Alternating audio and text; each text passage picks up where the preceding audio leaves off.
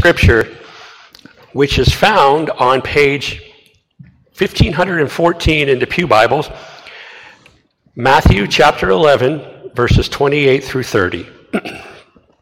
Hear the word of God. Come to me, all you who are weary and burdened, and I will give you rest. Take my yoke upon you and learn from me, for I am gentle and humble in heart, and you will find rest for your souls. For my yoke is easy, and my burden is light. This is the word of God for the people of God. Amen. You may be seated.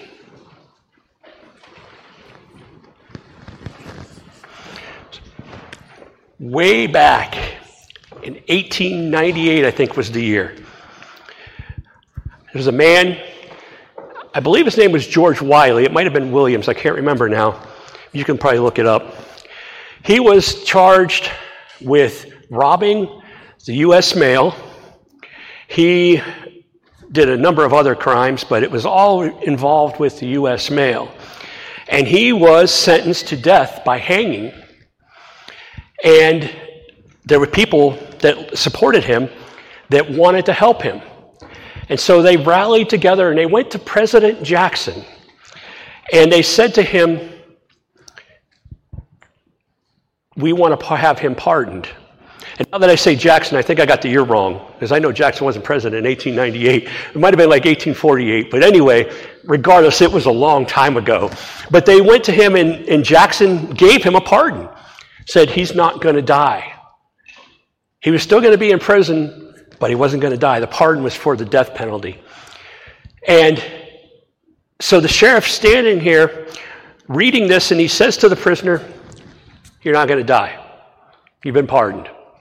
He goes, I don't want that. I want to die. And the sheriff was really perplexed and didn't know what to do. So eventually this thing went to the courts, and it made its way to the Supreme Court. And John Marshall was Chief Justice at the time, and he said, a pardon is a piece of paper. But if this man really wants to die, we can't stop him. Go through with it. So this man was hung for his crimes, while a piece of paper saying that he shouldn't be hung was sitting on the sheriff's desk. Changed the U.S. law forever. But one thing we can learn from that, and the first thing that I want to cover today, is that no matter what pardon is given to us, no matter what gifts are given to us, no matter what we get in this life, we can still choose to deny them and ignore them and say, I don't want them. And when they come from God, He'll honor that.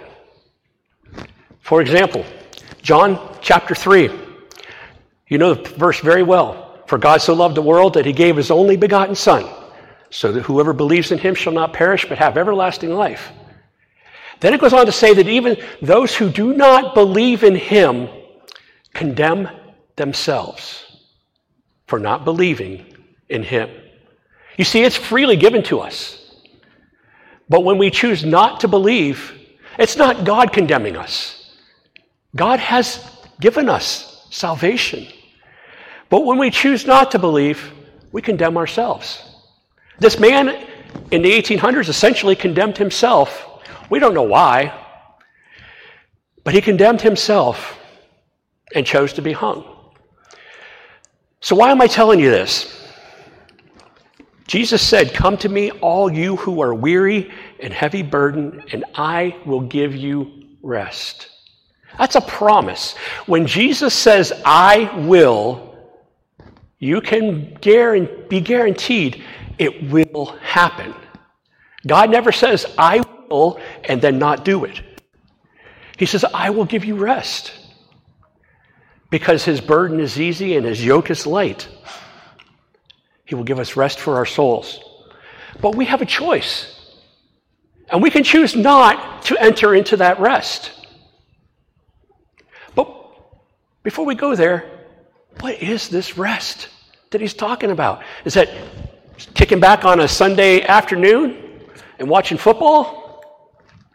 No, that's not what He's talking about. Is it just laying in bed all day on a Sunday afternoon? No. That's not it. I know what it is. It's when you're You're carrying a lot of boxes. Maybe you're moving or moving somebody into a dorm. That's happening this time of year. And then you just take a 5-minute break and take a drink of water. Nope. That's not it either. It's not physical. His rest is not physical. Now, physical rest is absolutely important. But the rest that he's talking about is spiritual. What does that mean? What is spiritual rest? Now, you don't have to raise your hand, but is there anybody out there wondering, what is spiritual rest? I wondered it for years until I asked God one time, and he, through many different ways, helped me understand it through other people, through reading, through just thoughts of my own that he put in my head. But what is it? And there's even times still that I struggle. Am I resting in you, Lord? I had a good friend tell me here recently, a couple weeks ago, you need to rest in the Lord more. And I went, you're absolutely right. It's not the first time I've heard that, because God had told me that. You can get away from it. But what is it? It's when, how's your car, Nancy? Is it working? It's when your car breaks down at 2:14 and 40, and you don't know what to do. You hand it to God. You pray. God, I can't do this. That's resting in God. It's when you get a diagnosis of bladder cancer and you say, God, I can't do this. And you give it to God. That's resting in God. It's when your spouse says, you know what, I'm just not into this anymore, and they leave. You give it to God. That's resting in God. Rest in the Hebrew really means to be at peace. If we translate that word rest that's used for rest, we translate it literally, it means to be at peace. Especially the word in Psalm 37. It could be different in other places, but in Psalm 37, the word that's used for rest, that we will find rest in God, means be at peace. To be at peace means I'm not going to carry this burden. It means I'm not going to worry. Oh, who doesn't worry, right? Why do we worry? We'll get into that in a second.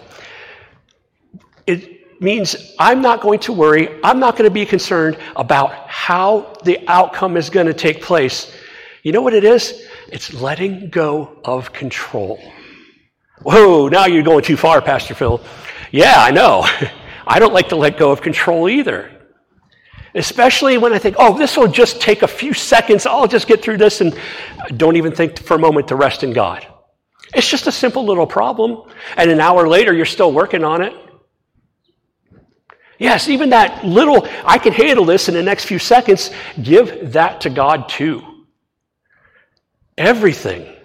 He wants us to rest in Him because He will give us rest for our souls, because He can carry it, because He can handle it, because He doesn't want us to have to worry about it. But when you get that diagnosis or that car breaks down or you realize that the bill's a lot higher than it used to be. Run the air conditioner in the summer. Electric bill goes up. We all have all kinds of problems. But when that happens, you can either panic, say, what am I going to do?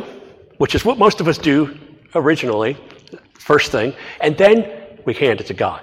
But when we don't hand it to God, God's not saying, hey, give it to me. No, God's standing there and waiting for the moment that we do give it to Him, and then He takes it. And what happens? You all know, you feel better because you had rest. Don't you feel better after taking a 5-minute break, after carrying a bunch of boxes, drinking a little bit of water, sitting down, letting your legs relax a little bit? Physical rest, we all know what it feels like. We go to sleep at night. We get up, hopefully feeling refreshed. We know what that feels like. You get really tired, go to sleep, you wake up feeling refreshed. Spiritual rest is the same way. Our emotions just get so frazzled. I once had a friend tell me, I feel like this, handed me a piece of paper and there's just a bunch of squiggly lines all over it. I said, yeah, I understand that. You need rest. You need to rest in the Lord. Because that's what our minds feel like sometimes, just a bunch of lines going all over the place. It's as simple as giving it to the Lord.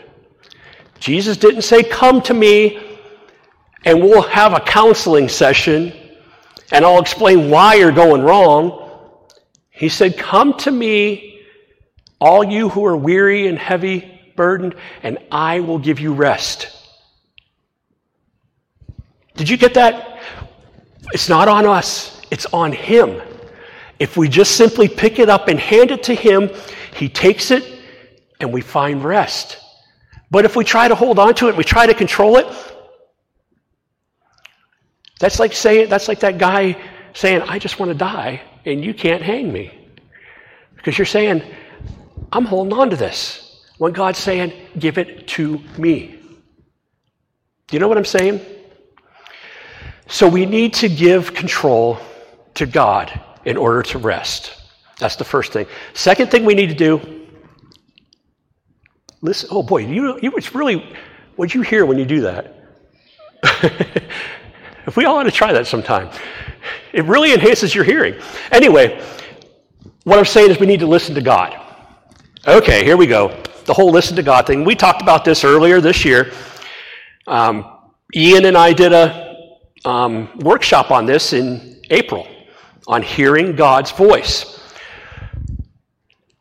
If I ask people, do you hear God speak? I'll usually get sometimes, or I'll get no. Sometimes, but it's rare, I get, oh yes, I hear him all the time. But the truth is, we do hear him all the time. He is constantly speaking to us. The problem is, we're not listening. We can't find rest in God unless we're listening to his voice and doing what he asks. How do I know? Has anybody in here ever had a gut feeling? I just feel like something's telling me, you know what I'm saying? We've all had that. You know what that is? That's the voice of the Lord speaking to you. We're not as smart and wonderful people as we like to think we are. We're really pretty complicated and broken. So God, knowing this, will speak the truth to us. And if we listen and we say, oh, well, I should do this. I should not worry. I should pray. Whatever it may be, that is God speaking to you. So yes, we're hearing his voice, but are we listening to his voice? That song we sang before the message began, Be Still and Know. I believe it's on one of these. Yeah, right there, Psalm 46:10. Be still and know that I am God. Basically means to listen and not talk for just a moment. Now, you're not going to hear an audible voice like you're hearing my voice. You may, but most likely you're not. But what you're going to get is there's going to be some thoughts start to form in your mind. And those thoughts are going to be guiding you. Or it could be as simple as calming you. It can be doing many different things. Whatever you need in that moment, God knows. But that's the Lord speaking. And he wants us to be still, be at peace, be at rest, and trust in him in all ways. Why does he want this, though? What good is it for him? It does nothing for God. It does for us. It eases our mind so that we're not all over the place, like a squiggly line. We're calm. And you might say, oh, well, you don't know my mind. No, but I know mine. And I know what you're going through because I'm human too.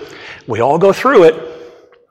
And I know from experience, and I'm telling you, that when you do be still, you do listen, you do trust, and you let go of control, you will find rest in him. It is possible for every single person hearing my voice right now, it is possible for you to find rest in God. But the only time it's not possible is when you don't want it. And you say, well, I do want it, but I don't know how to get it. Okay, you passed the first test. You want it. Now, God will help you to understand how to get it. And let me tell you, you don't just get it and then you're good for the rest of your life. No. This is a daily thing. And if not daily, then weekly. And if not weekly, then monthly. But his goal is to get it to be daily. He'll work with you where you are. If you've never found rest in God, he'll start with you today. If you do it whenever you think about it, he'll start with you right there. If you do it daily, he'll try to get you to do it hourly. He wants you to grow in him, to know how he wants you to interact with him. And part of that is rest. And once you have it, and once you experience it, you're never going to want to not have it. And you'll know when you don't have it, and you'll stop, not because you're thinking of it, but because you are so in tune to giving it to him that the Holy Spirit's going to be saying, hey, it's time to rest.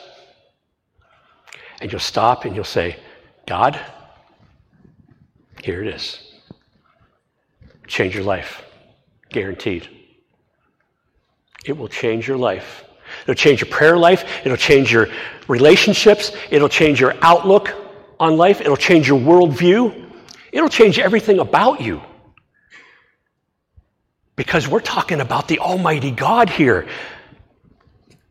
You know, if I were to go to Kyle and say, hey, Kyle, help me rest, Kyle might be doing great at it. He works with little kids all the time. He could probably handle me, okay? But I'm only going to get so much from Kyle. No offense, Kyle.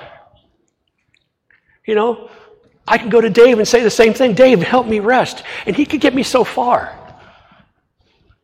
I could come to any of you. But when I go to God, I'm going to be going back to Kyle and back to Dave and then to Christy, and I'm going to go to everybody and say, hey, you got to find this rest that God has given me because it's contagious, and you're going to want it. So no matter where you are right now in your rest with God, if you're just hearing about it for the first time, or yeah, I know, it's almost lunchtime, get on with this message. Wherever you are, God wants to take you further, okay? He wants to take you further. Because we can never be fully where he wants us to be. But he's going to continue to take us there each and every day, if we're willing. But we can't be like George from the 1800s and say, I don't want that. Find rest in him. You will be glad you did. Let's pray. Heavenly Father, wow, thank you for taking our burdens. Wow, just to think of what you do, how amazing you are, and how easy it is for you to just take these things that weigh us down and seemingly destroy us. Thank you for taking them. Now don't let us take them back. Speak to us every day and remind us to rest in you. Help us to renew our minds so that we understand what rest is, that it's beyond physical, that it is spiritual. Thank you, Lord, for giving us this rest, and may we find it in you. In Jesus' name we pray. Amen.